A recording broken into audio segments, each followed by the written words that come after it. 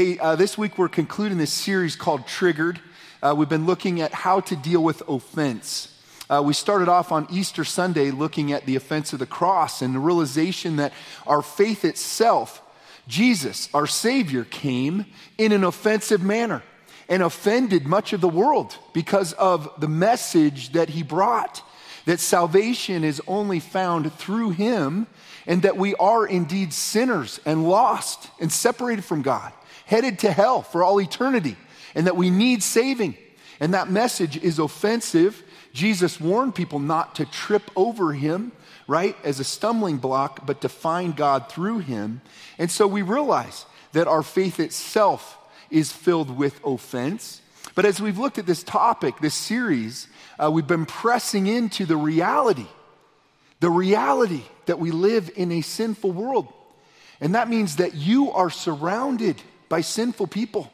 Yes, in your chair right now, you're surrounded by sinful people, and they are going to hurt you. It is inevitable.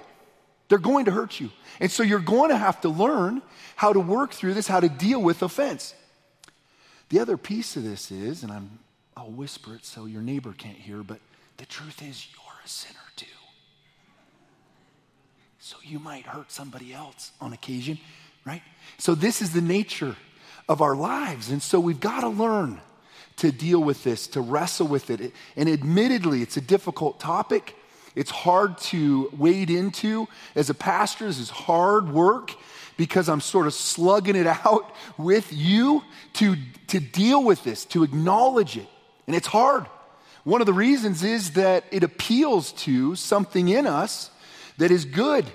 The reason that this is, the complement to this series is a book called The Bait of Satan. I'd encourage you to grab that book and read through it. There's a 30-day devotional guide at the back of the book. It'll walk you through the whole book and the topic. And let me tell you, it's intense. It's not easy. It's a difficult topic because it brings up a lot of emotion and it brings up resistance. The reason that this is a trap that Satan wants you to get stuck in is because if you step into the trap of offense, and if you stay in it, your Christian life will be weak and ineffective. You will not be living on mission, reaching others for Jesus, being example of him in the world.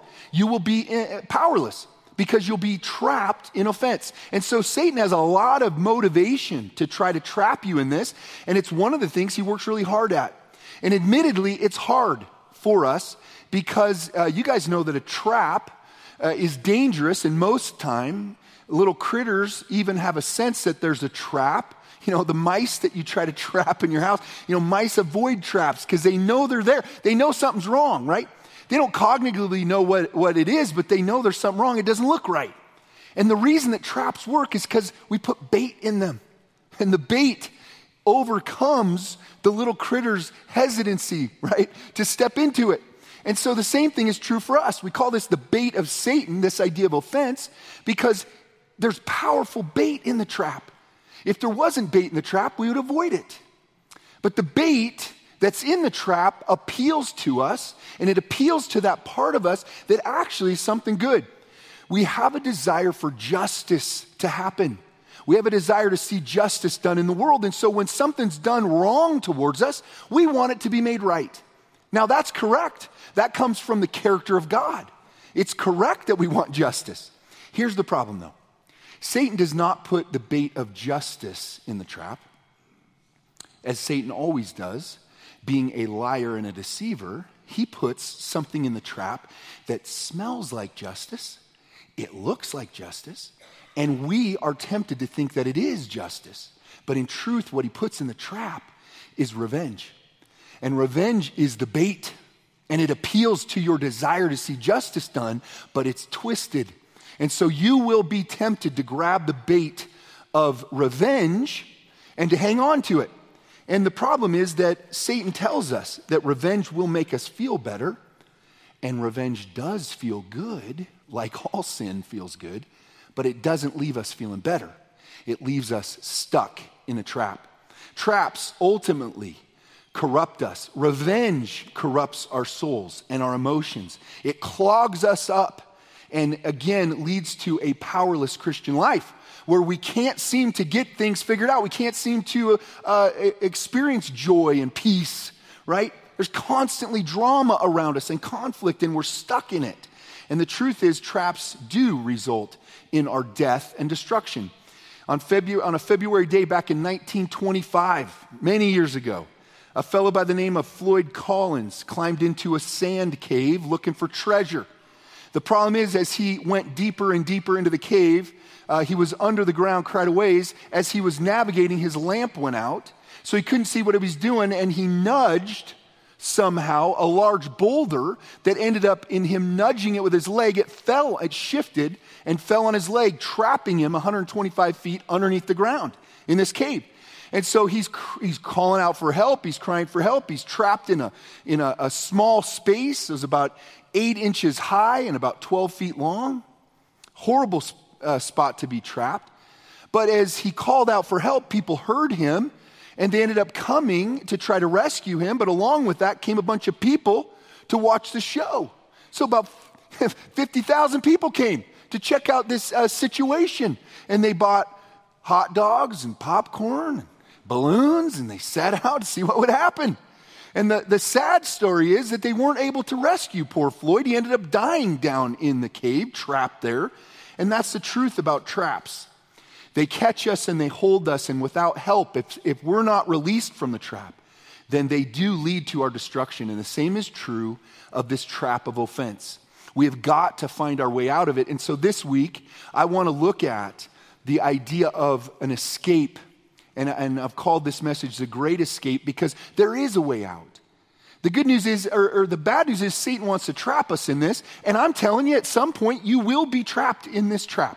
I have been, and you will be, okay? And if not you, then certainly the person next to you, which you have to live with them probably. And so, you're going to have to deal with this. But the good news is God wants to get you out of it.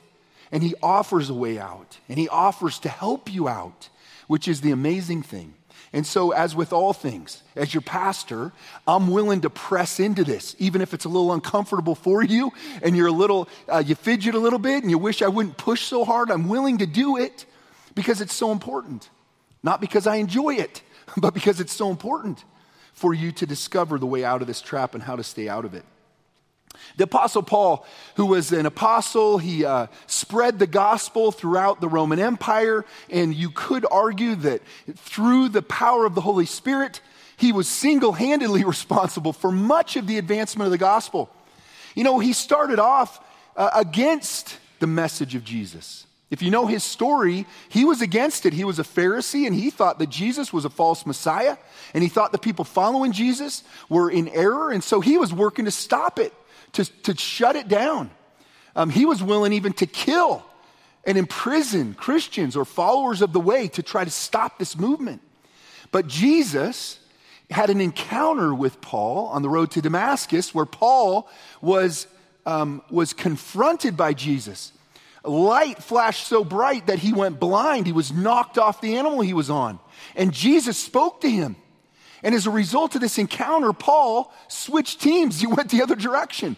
He recognized that he was doing the wrong thing in trying to stop the movement of the way, and he needed to start to advance it. Now, the truth is, Paul lived a life filled with conflict and filled with offense. Because he represented Jesus, he now represented a faith movement that was illegal. In Rome, it was an illegal religion. So to be a Christian was to be an offense to the Roman Empire. And then he was a Jew, and certainly all the Jewish people, for the majority, thought that Jesus was a false Messiah. Certainly the Jewish leaders did. And so they were working to stop this movement. And all of a sudden, Paul is working to advance it. So he offended almost everyone that he encountered. He was an offense. Secondly, because he was advancing this message that was offensive, he also faced persecution. I heard a preacher one time give a sermon about the Apostle Paul's back and what it looked like because of the beatings he took for advancing the gospel. It was not easy. And so he could have been a dude that was bitter and offended all the time because of things that had been done to him. He was just trying to do what was right. He was doing what God called him to. But he was getting pounded for it.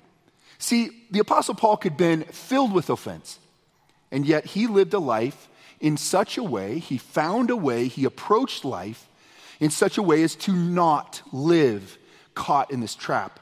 In Acts chapter 24, the Apostle Paul gets a chance to give his testimony and speak to Felix. He says these words in regard to this issue. He says, "But I admit I'm a follower of the way, which they call a cult. I worship the God of our ancestors, and I firmly believe the Jewish law and everything written in the prophets. I have the same hope in God that these men have, that he will raise both the righteous and the unrighteous. Because of this, I always try to maintain a clear conscience before God and all people." So Paul's working to keep a clear conscience, to do the right thing before God. And listen, can I tell you that to live and walk in offense and unforgiveness towards others is sin? You cannot have a clear conscience before God if you're living in that, if you're caught in that trap. And also, Paul worked to have a clear conscience before people. So he was constantly working, in spite of the fact that he was offensive and was offended by people, he was constantly working to live free of that. The truth is that you and I have that same opportunity and responsibility. If we claim to follow Jesus and we claim to have trusted in him, then he's going to place upon us the expectation that we work through this, that we find a way out of the trap and then we stay out of it. And the truth is we can discover that, but it will not be easy. You will be challenged. I just heard a guy given his story. It was an interview with Ben Shapiro. The guy's name's Larry Elder. He's like a leader. He's an African-American man, and he speaks on the radio and stuff. And I got to hear him telling his story, and he shared that at 15 years old, he got offended by his dad, and he didn't talk to him for like 15 or 20 years. He didn't speak to him. He lived in the same house. He got through high school, graduated, went off to college, and finally, he got convicted about it and came back and had a conversation with his dad, and it changed his life. But the truth is, guys, if we figure this out, how to walk in this, in victory here, your marriage could be saved, your relationship with your kids could be saved, your relationship with your parents could be saved, your family dynamic could be healed and helped. And so, obviously, it's a big issue. It's so important that we discover how to handle this the way God wants us to. But the truth is, just like anything, the first step is to admit that you have a problem. See, the first step to getting out of a trap is to realize that you're in one. And this can be the hardest thing, because this particular issue comes with it the feeling and the sense of being justified and righteous in my offense. Ephesians chapter 4, the Apostle Paul, writing to the church in Ephesus, he wrote these words regarding the Christian faith. He said, starting in verse 30, he said, "And do not bring sorrow to God's Holy Spirit by the way you live. Remember, he has identified you as his own, guaranteeing that you will be saved on the day of redemption. Therefore, get rid of all bitterness, rage, anger, harsh words, and slander, as well as all types of evil behavior. Instead, be kind to each other, tenderhearted, forgiving one another, just as God through Christ has forgiven you." The apostle says, listen, guys, you've been bought by Jesus. You belong to him. You're saved and experiencing salvation through him. Therefore, you have a responsibility to do some things, to move out of the pattern of sin that you're caught in. And offense, and to be caught in offense is to be caught in a sin pattern. And so to step out of that, you got to understand there's a responsibility, there's an accountability to move out of this sin trap and to find the way of escape and to find the way of victory. Jesus has called you to a different life. Listen, salvation comes by faith alone. Ephesians 2:8-9 says it's by grace that you've been saved through faith, not of yourselves. It's a gift of God, right? Not of works, so no one can boast about it. Your salvation doesn't come because of your effort, it comes because of your faith, to trust in the work of Jesus. But when you're justified and made right before God, an aspect, a component of your salvation is you're now sanctified. You're now sanctified, which means you're set apart, and God expects you to begin to live differently, to be obedient to him, to follow him. And this is one of those steps. James, the half-brother of Jesus, wrote these words. He presses pretty hard on this issue of living out your faith. James chapter 1, starting verse 19, he says, understand this, my dear brothers and sisters. You must all be quick to listen, slow to speak, and slow to get angry. Human anger does not produce the righteousness God desires. So get rid of all filth and evil in your lives and humbly accept the word God has planted in your hearts, for it has the power to save your souls. And check this out. But don't just listen to God's word. Don't just listen to God's word. You must do what it says. Otherwise, you're only fooling yourselves. He goes on to say that our salvation, if it doesn't produce change in us, that it's powerless, it's pointless, it has no ability to save. And so we find that the scriptures press us in this direction of change and transformation and obedience to God. Listen, we can, when faced with a sin issue, we can be defiant. We can stiffen our necks and fold our arms and say, nope, I'm right. I'm not moving. I know you don't do that, but the person next to you probably does. Maybe you've seen it before. Maybe you've got some kids and they do it, right? We can get defiant and stiff-necked. We can resist that move. I don't know if you've ever seen a monkey trap, but a monkey trap is one where it's used to trap monkeys, and what it is it's a gourd that has a hole in it, right? And the hole is cut fairly small, just big enough for the monkey to get his hand in like this, but inside is some bait. And so the monkey will grab that bait, and once he's done that, his hand makes a fist, and then it's too big to get out of the hole.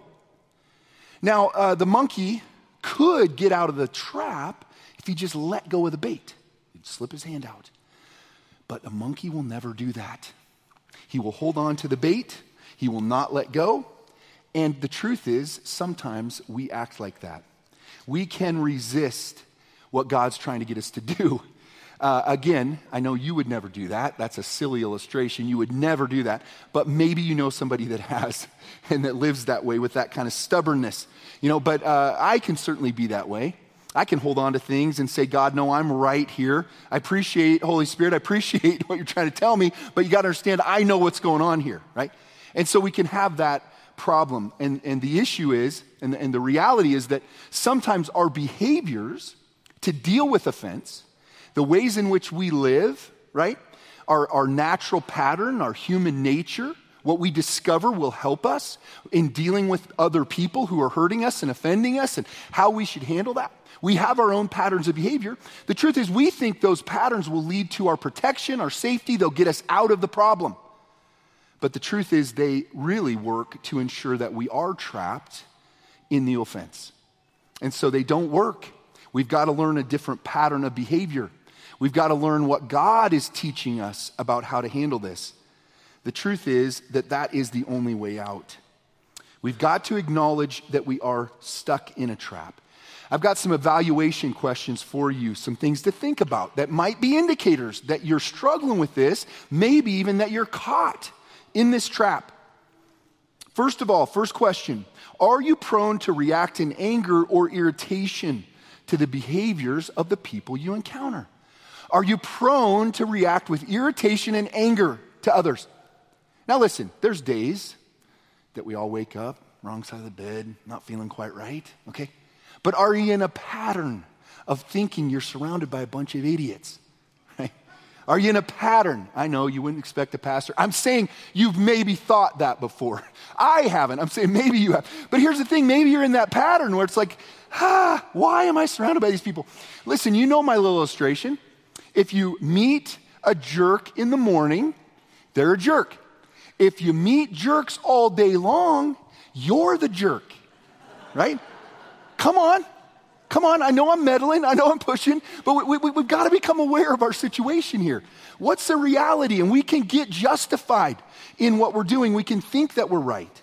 Listen, if everybody around you is a problem, if you find yourself constantly angry and irritated at people, maybe it's a sign that you're carrying some wounds due to offense that you haven't dealt with yet. And that is one of the indicators. Second evaluation question: do you find yourself thinking about an issue with a person long after you're not around them anymore? Do you find that you keep working over that conversation or what you're going to do or how you're going to handle it? Now listen, we all have issues that are conflict in nature. We got to process through how we're going to deal with it, okay? This is normal. But I'm saying, are you caught in a pattern where you can't get an issue or a person out of your mind? It's keeping you awake at night. You're processing, you're thinking about what you need to do, how you're going to fix it, how you're going to solve the problem, how you're going to make them pay for what they've done or fix them, right? This could be a sign that you're internally trying to get rid of some emotional pain that you have due to an offense. That's what an offense is, by the way. It's a hurt. That's what the word means. And so we end up hurt by these interactions with people. This is a sign. Just an evaluation question. Give yourself this test. Third one is, do you constantly feel the need to force others to do what you want when they won't respond to your influence and what you're suggesting? You make a nice suggestion, hey guys, we should do this, and then people don't listen to you and they go a different direction. You find yourself upset and you got to step into that and try to make everybody go the direction you want. Okay? Could be that you have an offense, you have an attitude or issue with being taken seriously. You don't feel like people listen to you. No one listens to what I have to say.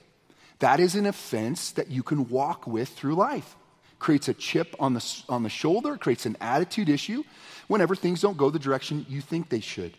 Listen, it's just a sign that maybe you're wrestling with that. How about this? Do you get upset when you don't get your way? Do you react emotionally when someone corrects you or tells you you're wrong? These are just signs and indicators. This is a complex issue. There's lots of angles to it. I'm not pretending in a couple of sermons to help you with this issue completely.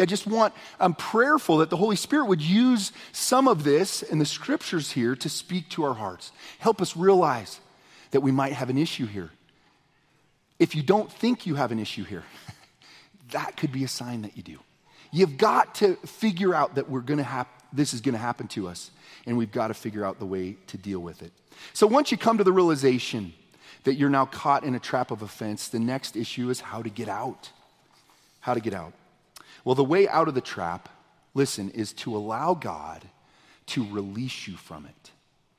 If you've ever seen some of the videos on YouTube and stuff of critters getting caught, the only way they get out without chewing a leg off, okay, that's not ideal. I don't want you to have to chew a leg off to get out of this trap, okay? Metaphorically speaking. But here's the deal. The other way is for a kind-hearted soul to come along and let them out and free them.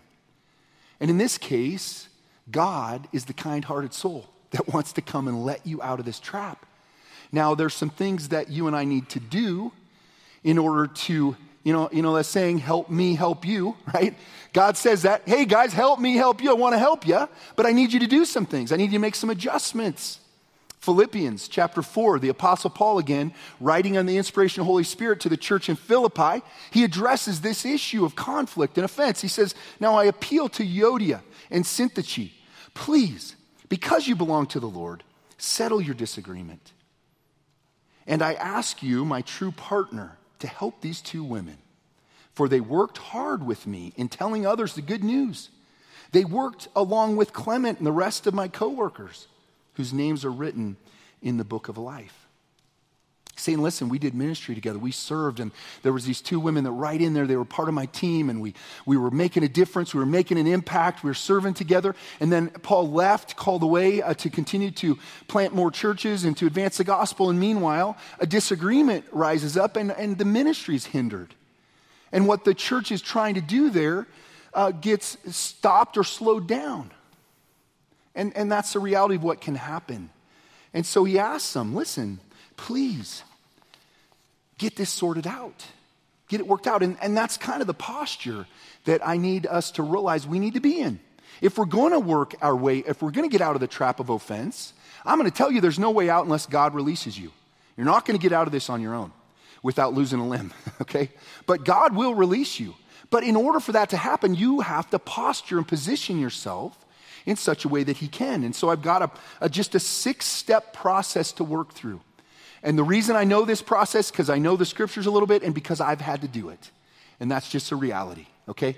God makes me preach on things that I struggle with, and this is one of them.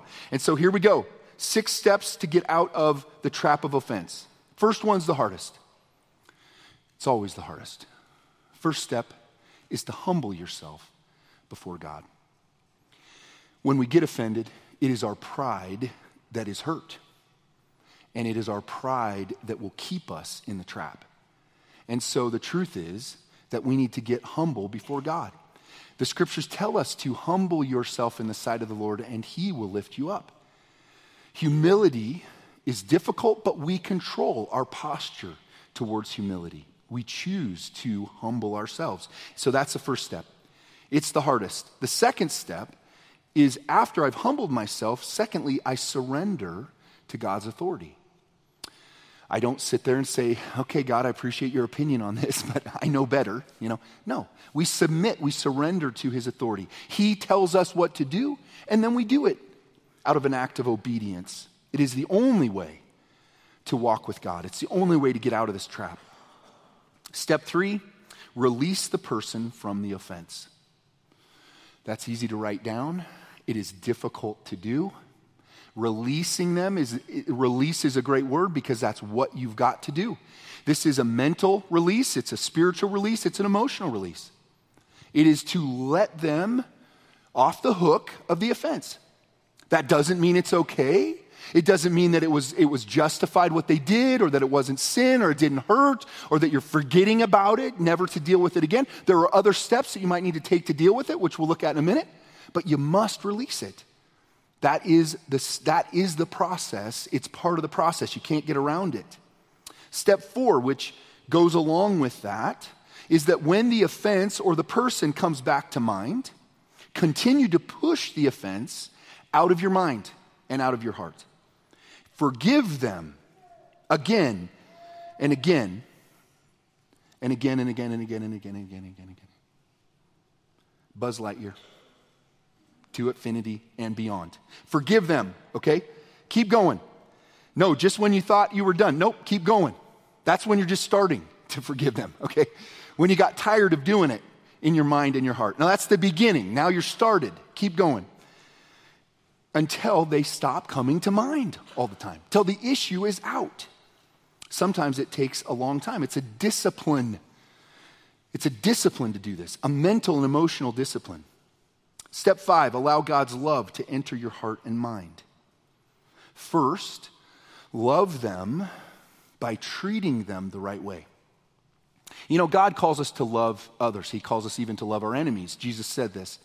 Now, love, if we see it as an emotion or a feeling, we're never, perhaps ever going to love our enemies. Now, perhaps we can achieve that position, but that's pretty difficult.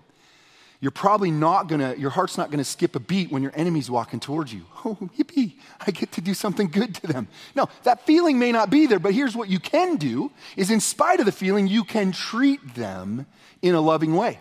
You can do a loving action to them. Be respectful, be kind, respond correctly. That's love. And in the Bible, love is a verb, right? It's not a feeling. And so you can love with your actions before the feelings line up. Now, I believe if you do the right thing and you move in that direction, you ask God to help you out of this trap, that he will bring you to a place where your feelings and emotions and your real heart is for them, and you have transitioned the way you feel about them from anger and hurt to actual love and affection. You can achieve that and see that happen. But first step is to take action, to do the right thing. And then step 6, continue to forgive them and release them as they perhaps reoffend by committing the same act. Now listen, this is a difficult process, but that is the step process, and I know it because, as I've said, I've got to do it.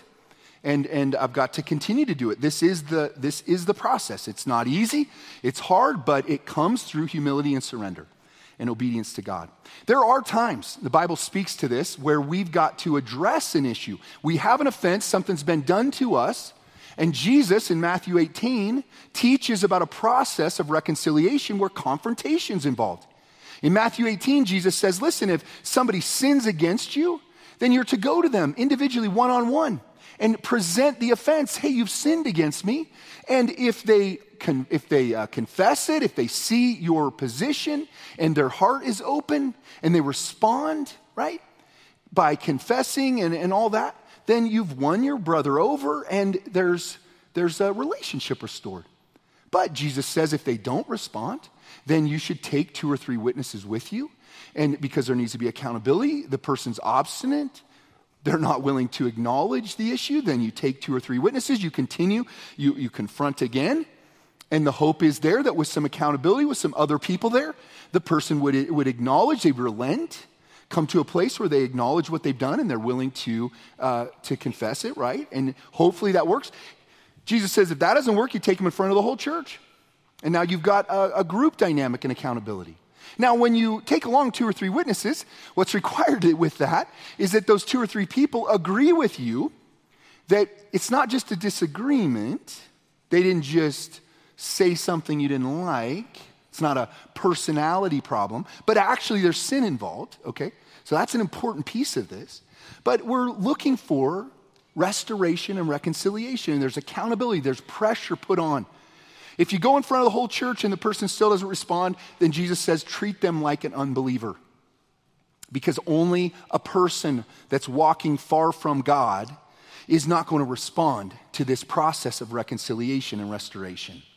And so if we're in that place, or someone else is in that place, then there's a serious problem. Now with this is a pretty intense way of handling things.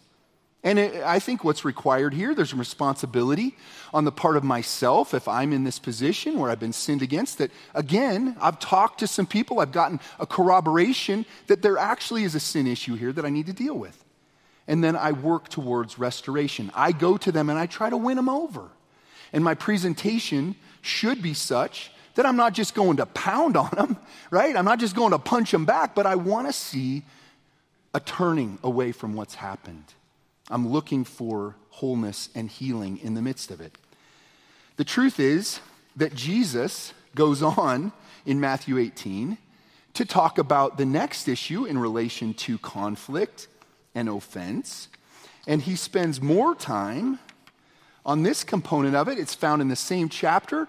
This paragraph follows the one that I just taught on. Matthew 18, verse 21. Teaches on another component of this, and these go together. This is what Matthew 18, verse 21 says. Then Peter came to him, that is to Jesus, and asked, Lord, how often should I forgive someone who sins against me? 7 times? No, not 7 times, Jesus replied, but 70 times 7. Now, I'm not a math major, but I think that's 490. Forgiving somebody 490 times is way more than you think you could ever do or that you'd ever be expected to do. But Jesus goes on to tell a story, an illustration. He says, there was a king who ran a kingdom, and he one day got his accountant in. He was looking at people that owed him money, and he found a guy that had some outstanding debt. So he brought him in. He said, listen, buddy, you need to pay off your debt. Well, the guy said, I don't have any money. I can't do it. Please have mercy on me. And the king said, wow. He felt compassionate and kind, and so he said, you know what? I'm just going to forgive your debt. And he wrote it off. The man walked out from his meeting with the king free and clear. Well, he went home immediately. He looked through his accounts to see who owed him money, made him think about it. And so he brought in the people that owed him money. And he said, listen, I need you to pay up. And when he had a couple people say, I can't pay, I don't have the money, please don't throw me in prison, he threw him in prison. Oh, you got to pay up. Jesus said that servant is wicked. He goes, listen, if you go to God over and over again, needing forgiveness for the same thing, and then you turn around and won't forgive somebody else, But that's the situation we're in. When we decide to be defiant and say, I'm not going to do it for whatever reason, Jesus says, no, you will do it. If you want to come and ask me for forgiveness again, then you're going to forgive them. Now listen, these two passages of how to handle offense come together. And so to deal with someone, to confront them, and to try to work through an offense to find reconciliation, and let's say they're obstinate about it. You know what that doesn't do, that process? It doesn't free me from the responsibility to forgive them. So I must forgive regardless. And listen, if I walk through the confrontational process, what I'm doing is I'm serving them through it, and I'm looking to help them grow, to help them overcome their issue with sinning against others. I'm not just doing it to get my issue resolved. And so we learn in all of this, because of the way Jesus teaches on it, that this is something we've got to figure out. But it can be extremely difficult. Corrie ten Boom, who lived during the era in which the Nazis were in power and Hitler running Germany and taking over much of Europe. Corrie ten Boom was a girl who had a family who didn't agree with Hitler, and they actually worked to try to save some of the Jews, to rescue them and get them out of the country to freedom. Well, they were caught doing this and thrown in the concentration camps themselves. And Corrie ten Boom survived this ordeal. She lived through it. She was a follower of Jesus, and so her faith also survived. But much of, if not all of her family, died in the concentration camps. Well, Corrie ten Boom, as the war ended and as freedom reigned, she was able to go and teach, and she would visit Europe and teach in churches. And at one point, in 1947, she was in Munich, teaching in the basement of a church on forgiveness of all things. And as she's working through her talk, all of a sudden, she makes eye contact with an individual at the back of the room. This was a man that was balding, had a trench coat on, but what she saw was that same man in a Nazi uniform, a guard in the concentration camp that she was imprisoned in and that her sister died in. And this guard was one of the cruelest. What he had done to her and been responsible for was unforgivable. Yet here she is teaching on forgiveness, making eye contact and recognizing this man. Well, after the talk, to her dread, he walked to the front of the room to engage her, reached out his hand to shake it. As he did, she said, I was frozen. I was filled with anger and hatred for what this man had done, and yet here he was looking to me. Well, he began to speak, and he said, listen, you mentioned a concentration camp at Ravensbrück, and he said, sadly, I'm ashamed to say it, but I was a prison guard there. Of course, he didn't recognize her, though she recognized him, and he said, I'm ashamed of what I did there, but after the war, I came to faith in Jesus. My life's been transformed. And he said, thank you for your encouraging words in your talk that our sins are at the bottom of the sea. They're gone. And he said, it would encourage me so much if you would reassure me of that. Since you were in that camp, are my sins really forgiven? And she had to say, she knew what she had to say. And yet she was frozen. As she stood there contemplating her response, she records in her book what took place internally as she was confronted with this situation. She said, I stood there, I whose sins had again and again been forgiven. I could not forgive. It could not have been many seconds that he stood there, hand held out, but to me it seemed like hours as I wrestled with the most difficult thing I had ever had to do. For I had to do it. I knew that. It was as simple and as horrible as that. As I stood there with the coldness clutching my heart, and so woodenly, mechanically, I thrust my hand out to the one stretched out to me. As I did, an incredible thing took place. The current started in my shoulder. It raced down my arm and sprang into our joined hands. And then this healing warmth seemed to flood my whole being, bringing tears to my eyes. I forgive you, brother, I cried, with all my heart. For a long moment, we grasped each other's hands, the former guard and the former prisoner. I had never known God's love so intensely as I did then. If you can move to the place and work to the place where God can release you from the trap, and he will, the next step is to stay out of it. Jude 24 and 25 says this, now all glory to God, who is able to keep you from falling away and will bring you with great joy into his glorious presence without a single fault.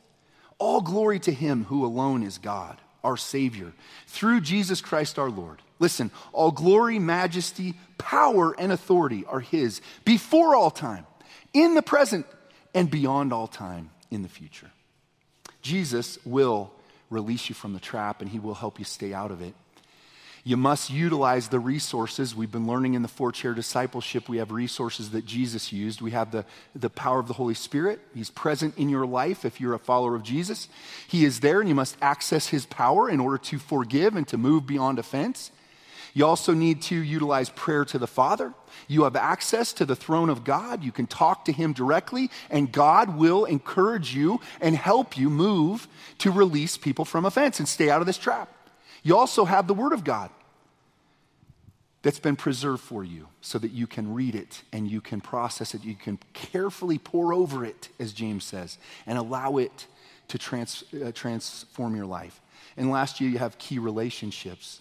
And that's what Jesus had, and you can have those relationships that will encourage you in the right direction. Listen, we get caught in this trap, and I want for you to get out of it. It's what I need, it's what you need, and as reluctant as we might be and at times resistant to getting out of this trap, we've got to, because the call of God is so great. As we take communion to end the service, I just want to encourage you to prayerfully consider what the Holy Spirit might say into your life. Maybe he'd reveal to you that you're caught in this trap and you need to find the way out. And then you need to take the steps to get out of it. God will help you, and that's my prayer for you. See, as Jesus sat with his disciples at that last meal, and he said to them, I'm going to take some bread, as he took that loaf of bread and broke it and passed it around. He said, take and eat from this. This is my body.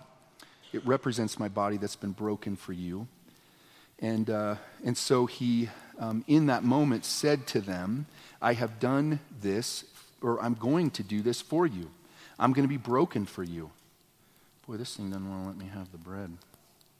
Well, I'll just do it. Hey, sorry. If you peel back the little foil on top, it should let you at that little wafer. But this is what Jesus was saying. Listen, my body's going to be broken for you. I'm going to the cross to be broken so that you can have victory over sin, so you can find salvation in me. And so as we take this little wafer representing the bread that Jesus passed around, we, with reverence and with a heart of thanksgiving, we take this bread. So let me pray over it. God, thank you so much for your sacrifice for us, for the way you moved to bring salvation to us. Jesus, thank you for your willingness to allow your body to be broken on that cross so that we could find forgiveness and be set free from the trap of sin that we're in. Thank you, Jesus. We pray this in Jesus' name. Amen. Let's eat the bread together.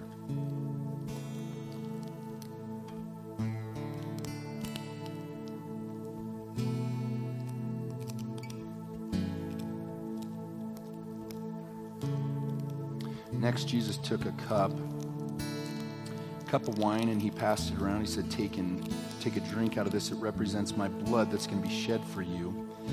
And Jesus knew that he would go to the cross and he would hang there, the blood from his body dripping out. And the Bible tells us without the shedding of blood, there isn't any forgiveness of sin. And so Jesus, in that moment, as he hung on the cross, his blood shed the payment for your sin and for my sin. And so it is with, again, reverence and thankfulness and a heart of gratitude that we say, God, thank you for your forgiveness. Jesus, thank you for your willingness to have your blood shed for us, to have your the life drip out of your body to make payment for our sin, to atone for our sin. We are so thankful and so grateful. Father, help us to recognize in this moment what great forgiveness you have brought to us. We praise you and thank you. We pray this in Jesus' name. Amen. Let's drink the juice together.